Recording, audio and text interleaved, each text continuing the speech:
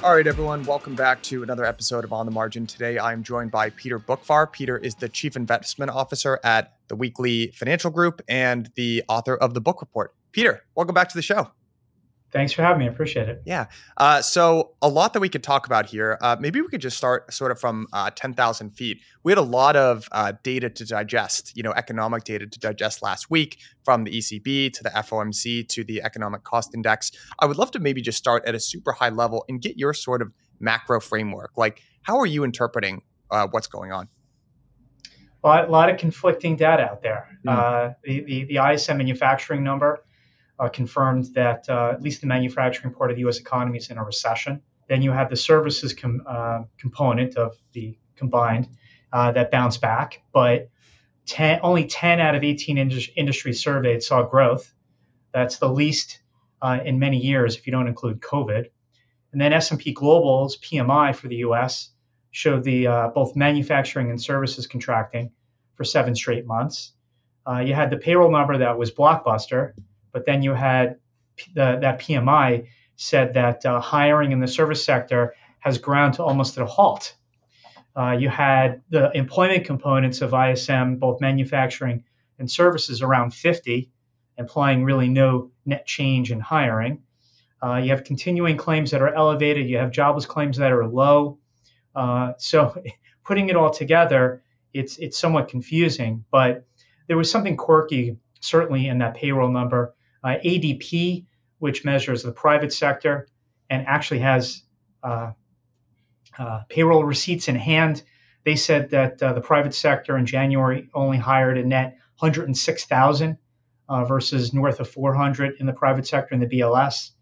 The household survey within the BLS report, if you take out the population adjustment, only 84,000 jobs were created. So it added a whole mix of confusion.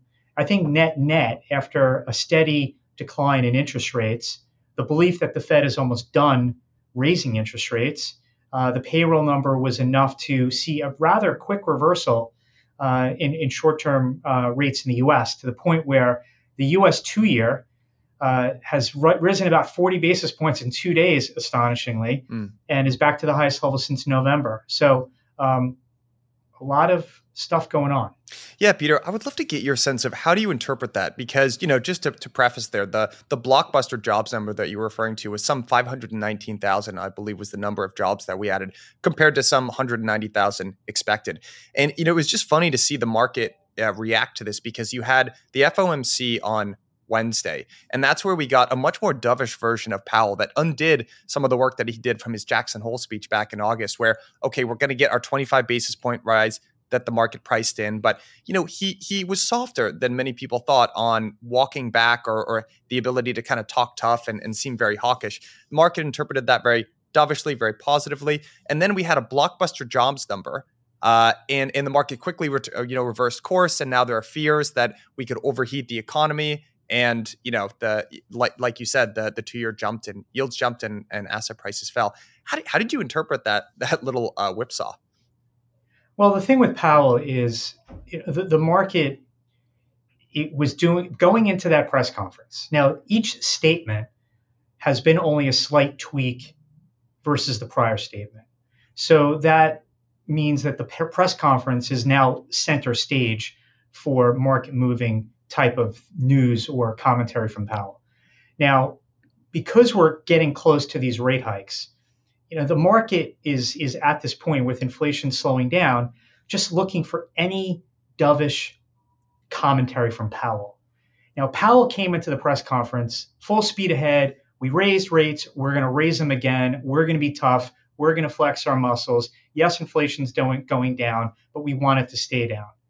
But then he got dovish with talks about disinflation, and then really screwed it up at the end when he sounded ignorant when it came to financial conditions. So, of course, the market lacked onto the dovish aspects of that speech, ignored the hawkish, and then you've obviously had that rally. Now, Powell speaks on Tuesday, and he has the opportunity, particularly following the payroll number, to push back on what the financial markets have done. He's got every reason to do so. and we'll see if he does. Powell's legacy is not going to be determined by where the S&P 500 is. It's not going to be determined by where credit spreads are. It's going to be determined by his fight against inflation, how far he gets it to go down, and how much it stays down. So I do think he'll push back. Like I said, he totally fumbled the ball with the financial conditions commentary. He either is not paying attention to markets or he just couldn't get his words straight. And when he goes into these press conferences, he's got a stack of papers which are prepared answers to reporter questions, Mm-hmm. and then he sort of speaks spontaneously otherwise. So when you have that, you're not giving a free flowing type of answer to all these questions. You're like debating: do I read from the prepared script or do I talk off the cuff? Mm. And I guess he didn't have the prepared script for the financial conditions question and screwed that up. But I think either way, rates are going to remain sticky here. Now, if we go into a deep recession, the Fed will start to cut, but in their eyes, they're very far from that. And living with a Fed funds rate that's going to be north of 4%, around 5% for a period of time is not an environment that many market participants are used to. And it's not an environment that the U.S. economy is used to over the past 15 years. Mm. Peter, can you, just for folks who might not have been following us closely, can you talk about that financial conditions component that Powell referred to? Why did he mess that up so badly? Well, let's take a step back. It was Greenspan that sort of married monetary policy with the financial markets, married economic activity with the financial markets, and out came the Fed put. Now, fast forward last December at the Powell press conference, Powell said our policies work their way through financial conditions, either tightening them through wider credit spreads, lower multiples on stocks, or it eases them, vice versa. Well, there are a few different financial condition indices. Bloomberg has one, Chicago Fed has one, Goldman Sachs has one that has a bunch of different inputs, whether it's credit spreads or the VIX or stock prices and so on. And it sort of measures market conditions, implying that the easier the market conditions are, then more companies can get funding. Maybe there can be more IPOs, blah, blah, blah, can lead to quicker economic activity, a wealth effect, and potentially faster inflation, and the reverse being the case. So at the press conference, he was asked about the easing of financial conditions of late. And he said, well, the financial conditions are no different than where they were in mid-December, the last time we met. Meanwhile, the Bloomberg Financial Conditions Index was at the easiest since February of 2022, before the Fed started raising interest rates. Mm. And then he kept saying, well, they're tighter than they were last year, but they're not tighter. So he just answered incorrectly. And like I said, I don't know if that was ignorantly or he just wasn't in the mood to push back or he's looking at something else. I don't know. But I think he should have read the room a lot better than he did and paid attention to what's going on in markets much better than he has. Mm. So, this is where at the risk of editorializing, my sort of read on the situation was this was Powell's press conference where I first kind of looked at it and thought, I think he thinks that he might get his soft landing. Soft landing was, that was almost like a naughty word, right? Last year where, you would never believe that. It seemed like a very, very low chance of that actually happening. It's only been pulled off twice, I think, in the last century or so, once in the mid 80s and the other in the mid 90s. Now, what you're starting to hear is kind of the rising pitter patter and chatter of pundits that, hey, we might actually get our soft landing. American households look very strong. Measure of financial stress as measured by credit spreads and a whole bunch of other things actually looks very low. The unemployment number is still historically low. Janet Yellen had some comments about that this week. So you're starting to see a rising kind of groundswell of voices calling for a soft landing. And in my mind, when I watched Powell give this presser, I thought to myself, maybe this is him believing that he's going to get what he's really wanted this whole time, which is the soft landing. Did you read that a similar way? And then also, what do you think is the possibility? Like, are we going to get a soft landing? What's your sort of prognosis? Well, first of all, it's more nuanced of a soft landing, hard landing, Mm, because also a soft landing implies a soft recovery.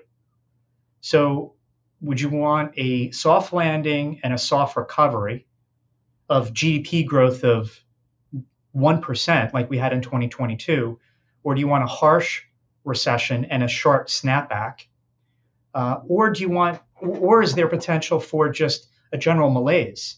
And this debate is I think is way too premature in us really knowing. We've had, call it 15 years of interest rates that were a pancake, mm, and then we went vertical in 1 year. Okay, so in a interest rate slash borrowing dependent economy, hmm where it was a lack of savings but reliance on borrowing that helped to generate economic growth. Well, I was going to say very high, but let's just say higher, much higher cost of capital. The economy, every month that goes by and somebody's loan is coming due that needs to be refinanced at a higher interest rate, cash flows get allocated to interest expense as opposed to growth. So the economy is going to get chipped away by this higher cost of capital month after month, quarter over quarter. So for someone to come out and confidently say, "Oh, we're having a soft landing," well, the U.S. manufacturing sector is in a recession. The U.S. housing sector is in a recession. So to come out and now say, "Okay, it's a soft landing," well, maybe, but I think we're going to get chipped away here from higher interest rates that are going to stay elevated for a while. mm. And while we may not have a sharp recession, I think a soft landing is not necessarily a good thing, because if we go to, like, just say zero growth or minus 1% and we rebound to plus 1%, is that a good thing too? That's sort of just lackluster growth. And that's what I see in this kind of environment for a period of time, because a higher interest rate environment in an economy that's been very dependent on low rates is a headwind. Yeah. And unless rates are going back to zero anytime soon, which maybe they do, but only in a deep recession will they go back to zero. I don't expect any sharp recovery anytime soon. I mean, let's take the auto sector too. So we talked about housing; it's in a recession. You have the auto sector, that's the other interest rate dependent part of the U.S. economy. Well, financing a car right now, a $50,000 car, which is the average price, is getting tougher and tougher. And especially when the median income in the country is 50 grand. Mm. So you have very important parts of the economy that are getting chipped away by this rise in rates. Now, I want to say there's a positive out there, and that's the reopening of China. That's a big positive, I believe. But it's a big positive for China, the Asian region, and mostly Europe. The U.S. doesn't do as much business with China as those areas do. So I don't want to say this is all a negative. I just think it's the higher cost of capital is more of a deterrent to economic growth. But let's look at this globally. Just take a step back. Talk about housing again. We had major housing bubbles in Canada, Australia, New Zealand, parts of Europe, Sweden. A lot of these countries have floating rate mortgages. The much higher interest rates in a lot of these countries are slowing down housing markets in all these different countries. Those are big drivers of economic activity. So for someone to say, "Oh yeah, it's a soft landing," and be confident today, well, again, we have a lot of months and quarters and potentially years to come of acclimating to a higher rate environment that is just going to slow economic activity. Mm. Hey everyone, just want to do a quick shout out to this episode's sponsor, Public. Public, most of you guys probably know them. They're a great company. It's an investing platform. They allow you to invest in everything that you might possibly want, from individual stocks to ETFs to crypto. And they even have some cool stuff in the alternative space, like fractionalized fine art, all that kind of cool stuff. Great company. But two things that I want to call out about them specifically. One, it's everything that you could want to invest in one spot. If you're like me, I've got kind of my TradFi brokerage set up over here, and then I've got all things crypto and digital assets over here. They don't really talk to each other. It's like an okay setup, but it's not ideal. Public.com fixes that because it's everything that you need all in one place. You have perfect visibility in a company that I trust. Second, and here's something that you should definitely check out, click the link at the bottom of this page, but they just launched something called Treasury accounts. Now, not an investing expert, none of this is financial advice, but if you've been good listeners on the margin, which I know you have, you know that those Treasury yields just keep going up, up, up, up. And at the time of the recording, you can get close to 4.8% in yield from the US government. Now, that's a very attractive proposition. The problem is getting access to that yield is actually really tricky right now. You either have to go through a bank or you have to navigate some ancient government website that looks like it was designed in the 90s. Public fixes all of that, and they will even reinvest your bills at maturity, which, let's be honest, you guys are diligent, but me, I'm lazy. I love that they take that extra step for me. So anyway, it's a great product. Highly recommend that you go check them out. Click the link at the bottom of this episode. Go to public.com/onthemargin. Again, guys, give your friend a little credit here. Click the link at the bottom of this episode and tell them I sent you. Okay, I want to just make sure we come back to the China reopening comment there, but I've got one more question about just rising cost of capital.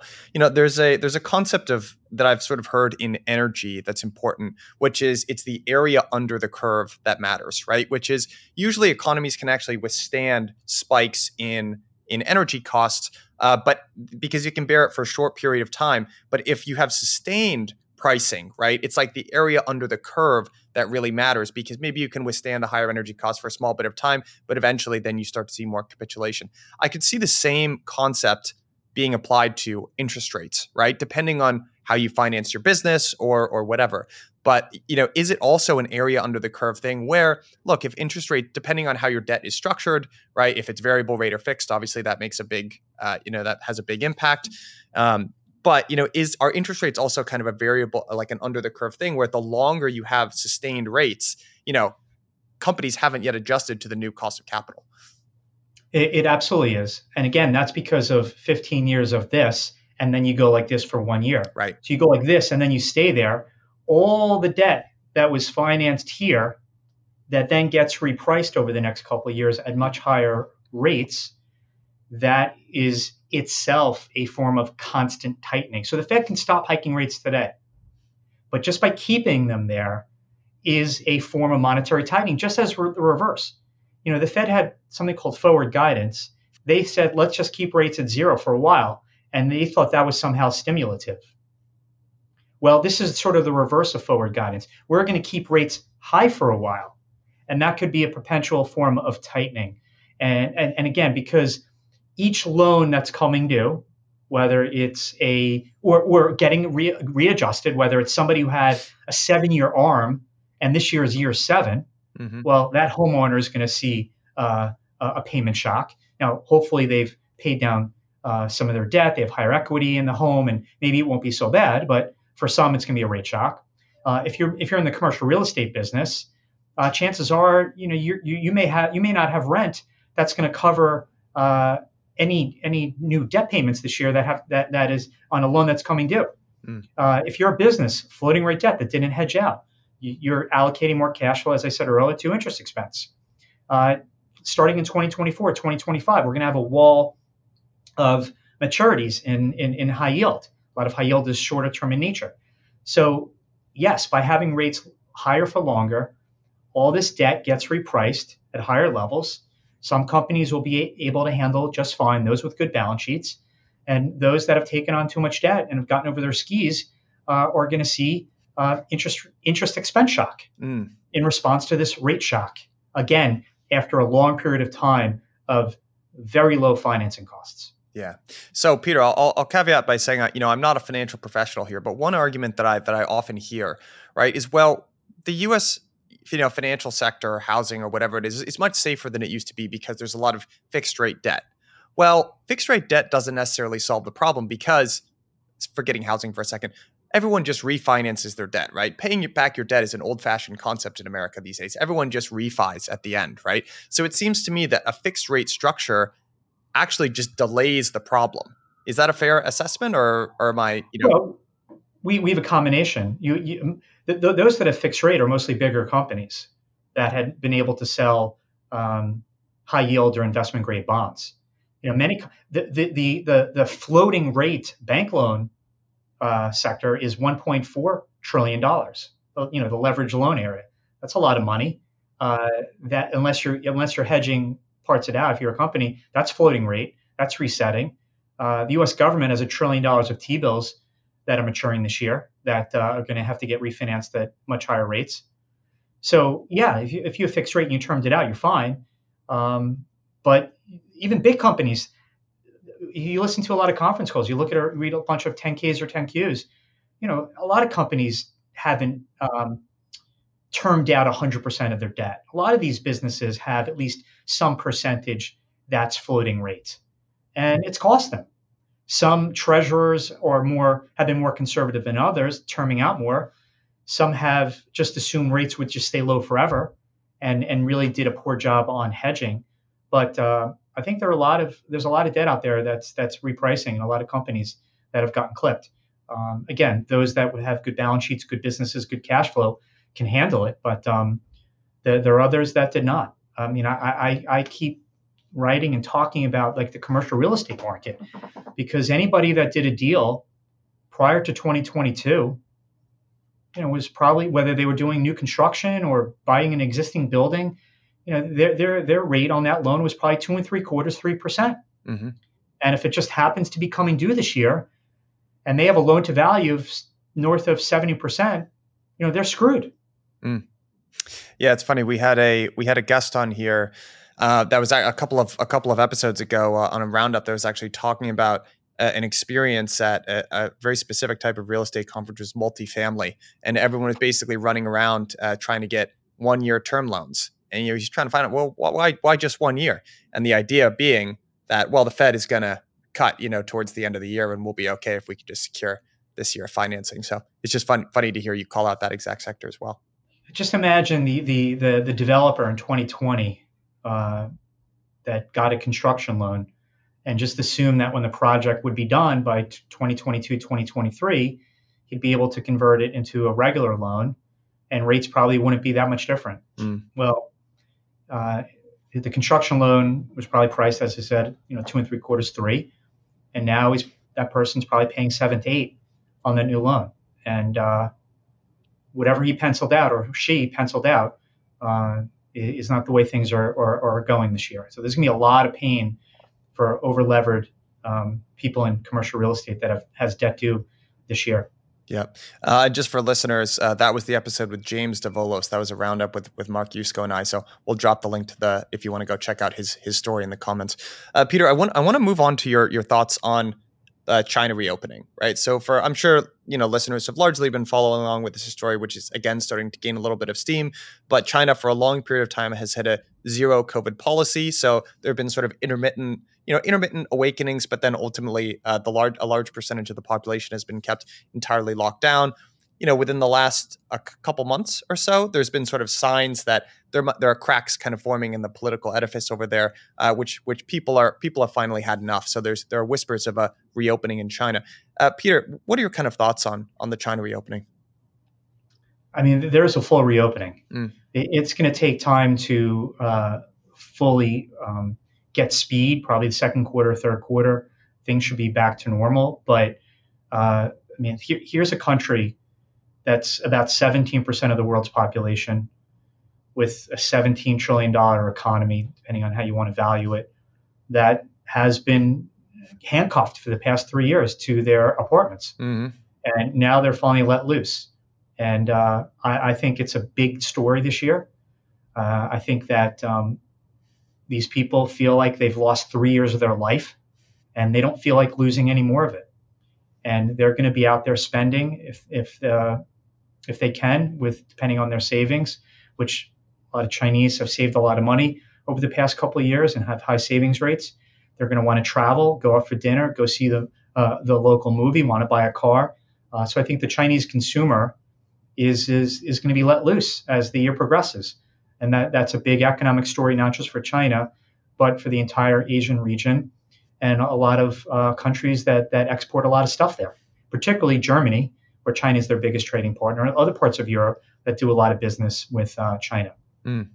How do you, one question that I have about the reopening is, the impact that you see it having on, a potential return to inflation, because, in some senses, China reopening brings back a lot of supply, right? Like one of the big problems that's caused inflation, right, is sort of supply bottlenecks. On the other hand, China is an enormous consumer of energy, right, of oil. And a large part of why CPI has turned over, right, is sort of the lagging cost of energy, right? You see that as a decelerator basically on CPI. So I'm kind of trying to balance those two things out of my head. Like, how do you see the reopening? What's its impact on inflation? Well, with the supply side, China did a pretty good job of not letting COVID really disrupt the manufacturing facilities, where there was closed loop, people sleeping in factories. The supply side wasn't disrupted much from COVID in China. It was more of, I can't get semiconductors. I can't get parts to my factory from Vietnam, for example. It wasn't until when COVID started to really flare in December, January, where people were calling out sick, that it was getting disruptive. But that was only short term. So I've heard this before from people like, oh, well, the China reopening is going to be good for the supply side. Well, like I said, the supply side wasn't disrupted much. A lot of the supply side, again, was semis, because these semis went into so many different things. And also, shipping and shipping costs that skyrocketed. So I don't see a full China reopening helping the supply side, because it was never really hurt. And to your point about energy, in 2022, China consumed the least amount of barrels per day since 1990. In 2023, they're expected to consume a record amount of barrels per day of crude oil Brent, or whatever they want to call it over there. So I think right now, commodity prices had a bounce. People are still wondering how this is going to play out. But I think oil prices go much higher this year as we get into Q2, Q3, and China fully reopens.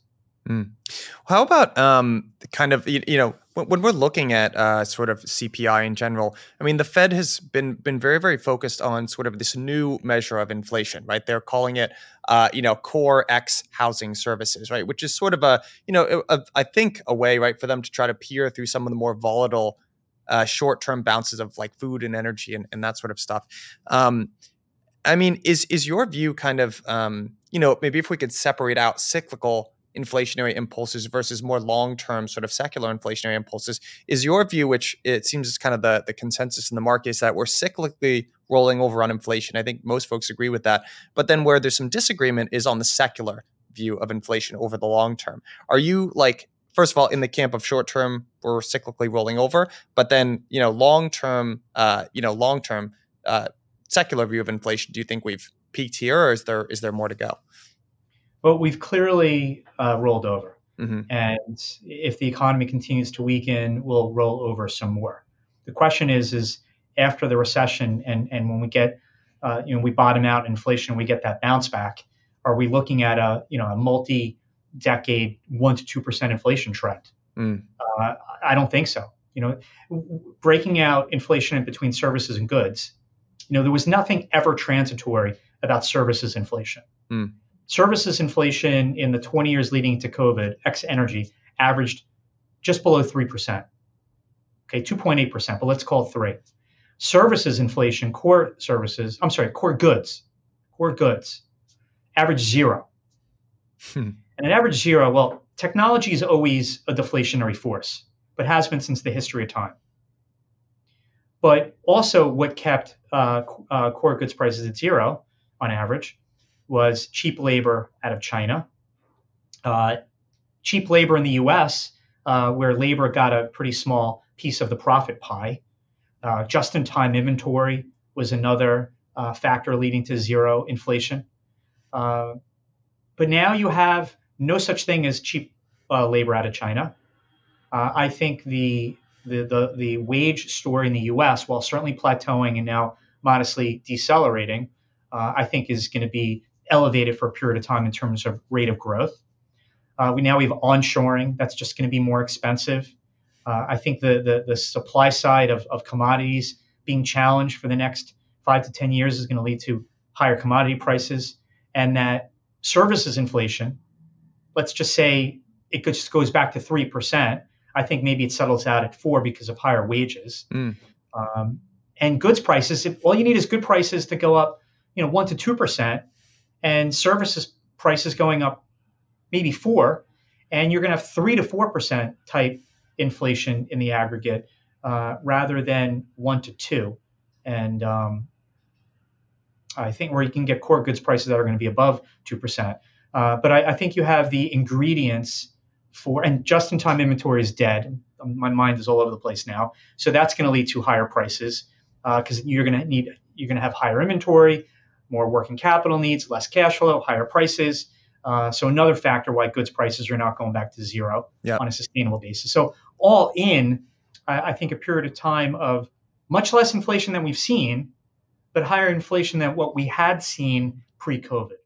Hello, everyone. Thank you all for listening to On the Margin. Just wanted to give you guys a heads up about a conference that we have coming up in the new year called Permissionless. I'm sure most of you have been there last year. It is the cultural event of the year. We had over 5,500 people down in Palm Beach. This year, we are moving to Austin, Texas. You know what they say about Texas? Everything's bigger in Texas. So last year we had a really great lineup of speakers. We had the 2 co-founders of Robinhood, Vlad Tenev and Baiju Bhatt. We had Chris Dixon. We had some of the folks that have been on the show a whole bunch of times, Jim Bianco, Dan Tapiero. Just a phenomenal lineup of speakers, and you can expect the same this year. If you use Margin 10, you will get 10% off on a ticket. Again, that's Margin 10 because I love you guys so much. Click the link at the bottom of the show notes. Hope to see you there in person. Yeah. So what do you think? How do you think the Fed is going to respond to that? Because Powell has been very clear in his pressers that we want to return inflation, headline inflation, to the 2% target that we've historically had for a long period of time. What if there's a world where, inflation, because of all the reasons that you sort of just mentioned, wants to sit at 4%? The Fed kind of has 2 options there, right? They can either readjust their target or they can kind of continuously try to fight that, right, by impacting the demand side of things. Which do you think is the more likely outcome? Well, we're going to get to 2% or less inflation in a recession. So let's just talk about after the recession. Yeah. We're in a non-recessionary environment. Where is inflation going to settle out at? And yeah, it's going to be a big problem for the Fed because of these external dynamics that have changed on the good side.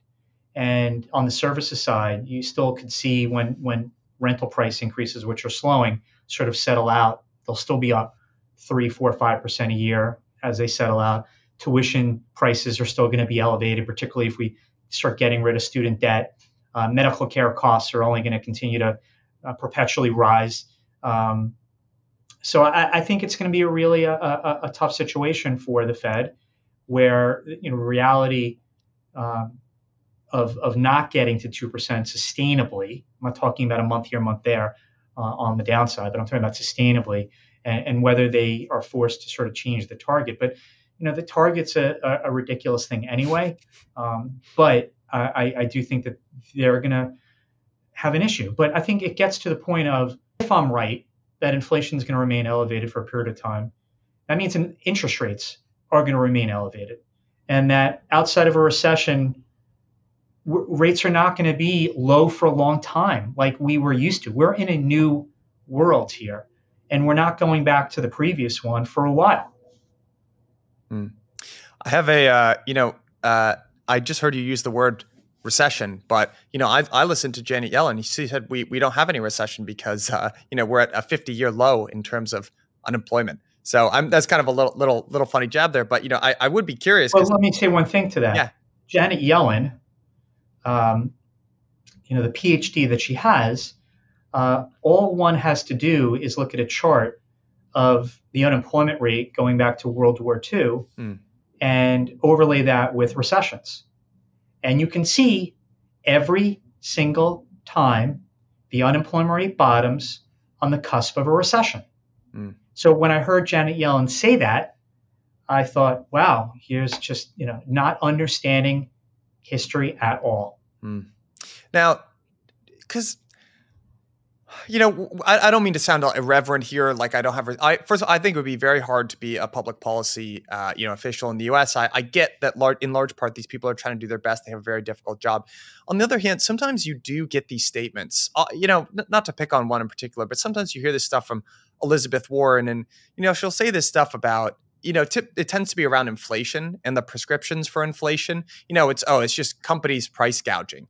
and we might have to implement price caps. And it's like, come on. I mean, it's like the first thing they teach you in economics 101, right? That, price caps don't work. It's not companies that are price gouging. And yet you kind of get these repetitions coming from politicians. And I'm personally in the camp that I give these people a lot of credit. I think they're smart. I don't fall into the camp. It's what are they thinking? They're just dumb, or they must not be educated, or something like that. So what is your internal thought process when you see Janet Yellen say something like that? Because clearly she's a smart person, or do you think she just missed this one? Well, as Treasury Secretary, you basically are the salesperson for the economic policies of the administration you work for. And you always have to spin the economic environment in a positive way. Now, that could hurt if you're wrong. Janet Yellen was out there saying, oh, inflation's transitory, because she was basically she was the pitch person for the administration. But that bit her because she was dead wrong. And what she said now, that you can't have a recession with the unemployment rate where it is, she's going to be dead wrong on that too, because that's when, like as I said, is the beginning of one.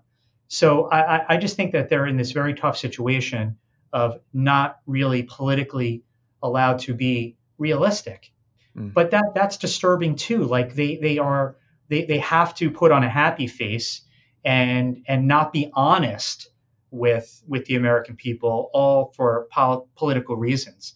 Elizabeth Warren, I go back and forth. Like, is she just economically ignorant, or she's just playing to her base and always blaming somebody else, and that Washington does no wrong, and that every ill that comes our way has to be the private sector. So is your then sort of contention looking at, because the Fed has been paying a lot of attention to the labor market as well, right? And I think that's why the market reacted so strongly to the strong jobs report, which was saying, Powell has been very clear in saying that we're going to need to see some more slack in the labor market before inflation turns around, and therefore they can, do what the market wants and start cutting rates instead of hiking them.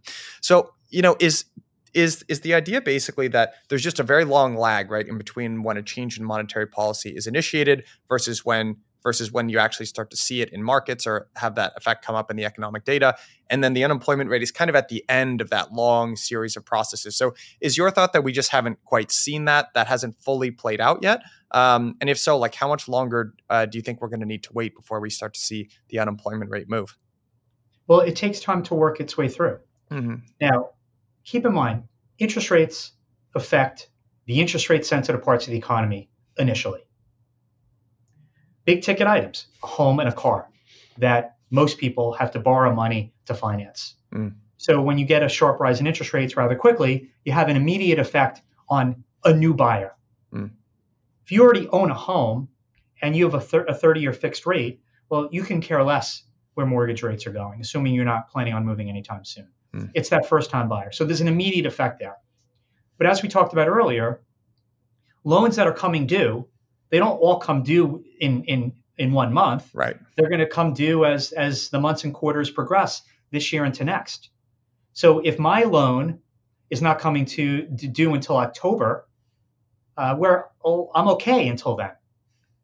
My business is not affected yet.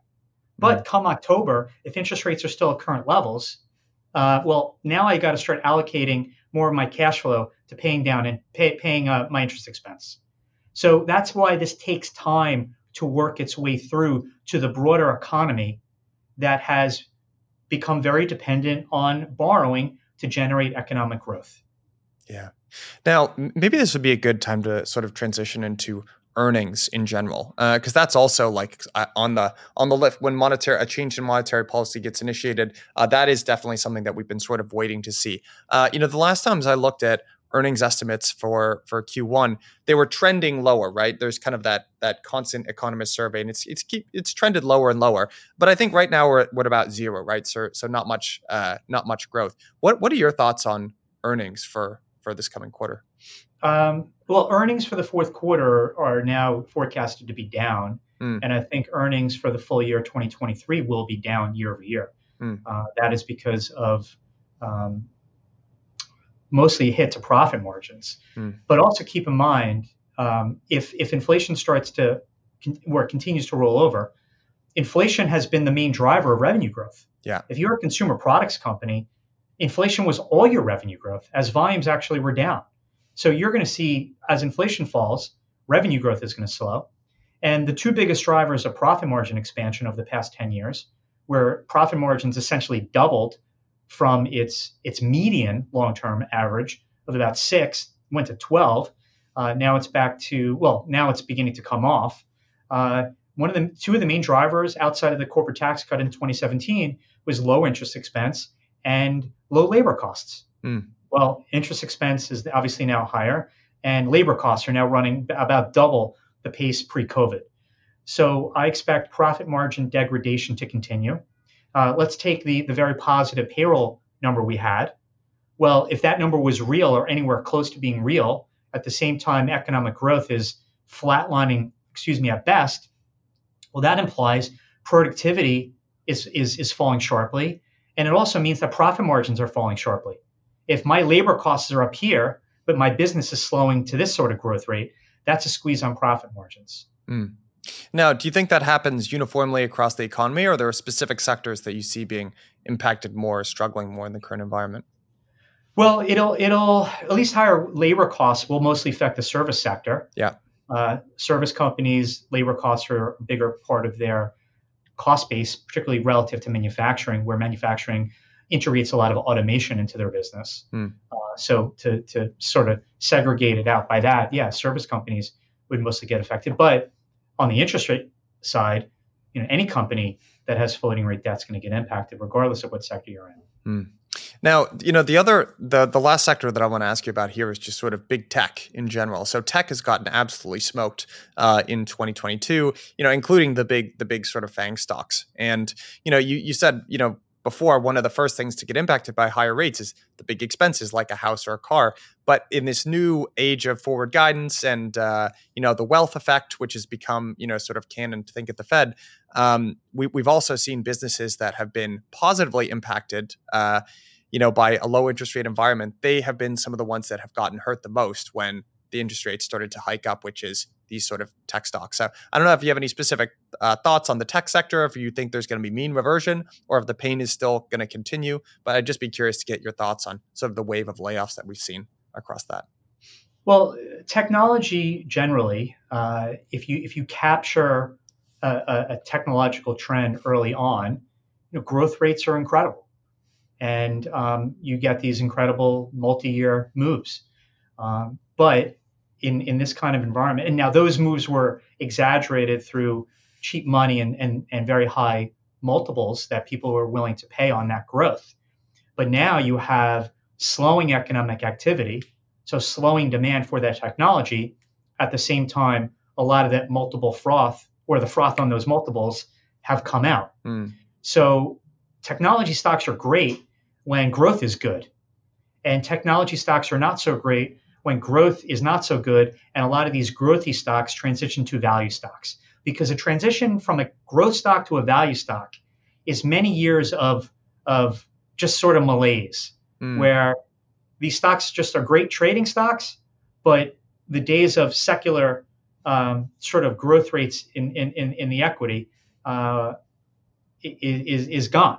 And that's why you get sort of these flat, fallow periods, long periods of time where tech stocks on the heels of a great period of time then just sort of do nothing for a period of time as they sort of grow into this newer reality. But some areas of tech, the growth rates are going to be pretty strong for years to come. They just got way ahead of themselves in terms of multiples, and those multiples have come back to earth and probably need to mean revert still on the other side. Yeah. Just as we saw from 2000 to 2002. Yeah. I mean, Amazon's revenues doubled from 2000 to 2002, but that didn't stop the stock from falling 90%. Yeah, it's a very good point. Some of the big like the FANG stocks, although FANG I'm not even sure works as an acronym anymore. But they actually don't look wildly unattractive. I mean, Meta or Facebook, they had a very positively received earnings just this last week.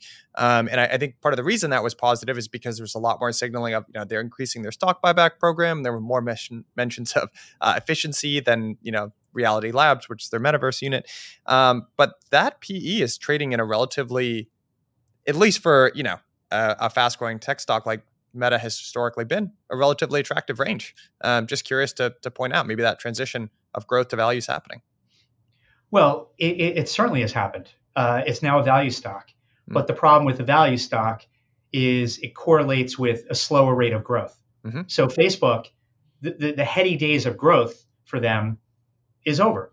Mm-hmm. They already have 2 billion users. There's 8 billion people in the world. Yeah. What's their growth rate, user growth rate going to be from here? Well, it's going to just be slower than what it was. Hence it being having transitioned from a growth stock to a value stock. But being a value investor, you can have like sort of years in the woods of being a value stock. Look at Microsoft stock. It topped out in 2000 and then didn't regain its level of 2000 until 2013. That was 13 years sort of in the woods. But every year they grew revenue, they grew earnings. It's just that was their transition from a growth to a value stock. Then, of course, they found new engines of growth and became a growth stock again, which is always possible for Meta.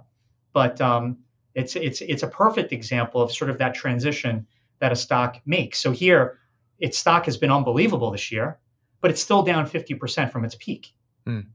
Yeah, well said. Peter, I'd like to maybe conclude just by asking your opinion.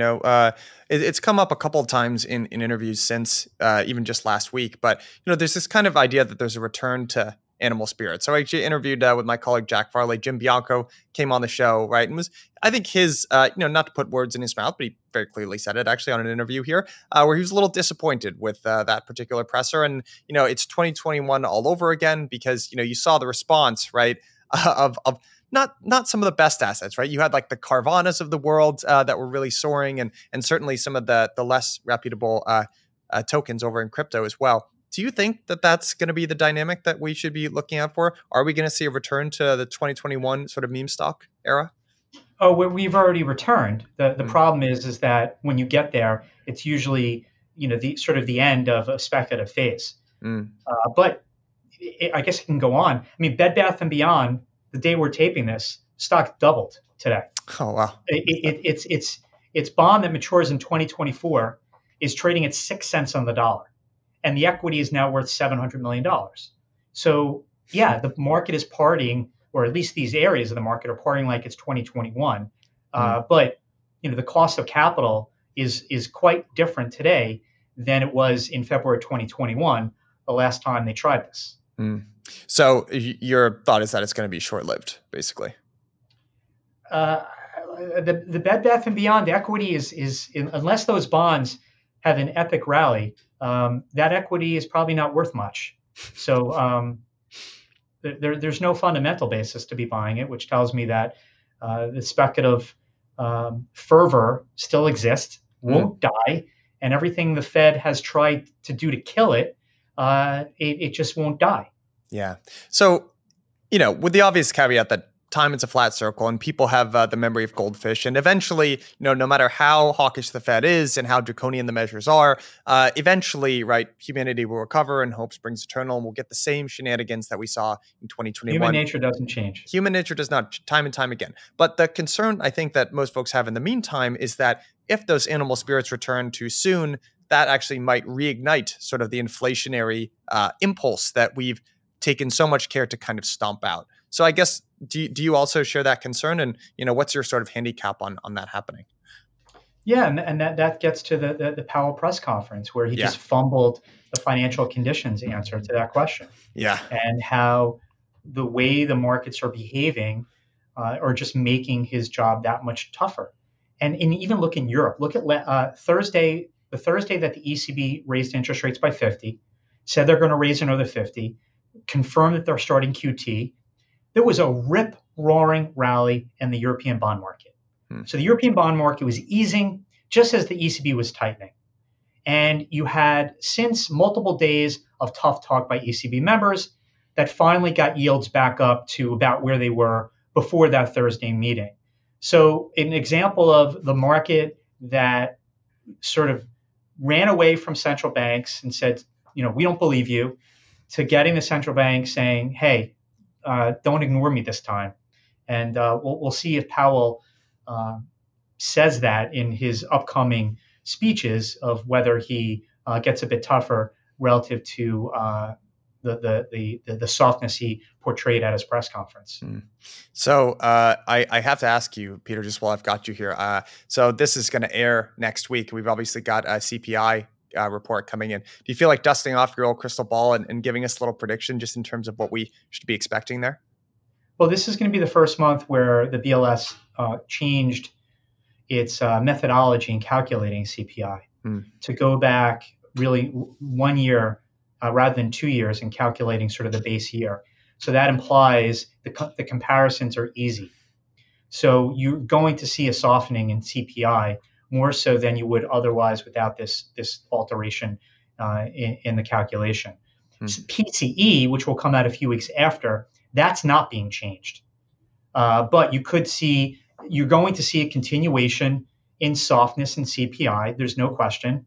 And but I think the markets are well anticipating. It's now we'll see to what extent with this new sort of iteration and calculation. Excellent.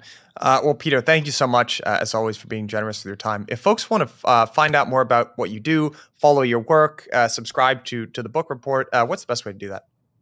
So the wealth management business, they can learn more about at bleakley.com. And if they want to read my daily commentary, they can go to bookreport.com. It's BOOCK report.com. They can trial it for free. And if they like it, they can subscribe. Excellent. I actually am a personal subscriber of the book report, and I highly recommend it. So yeah, I appreciate that. Give it a look, you guys.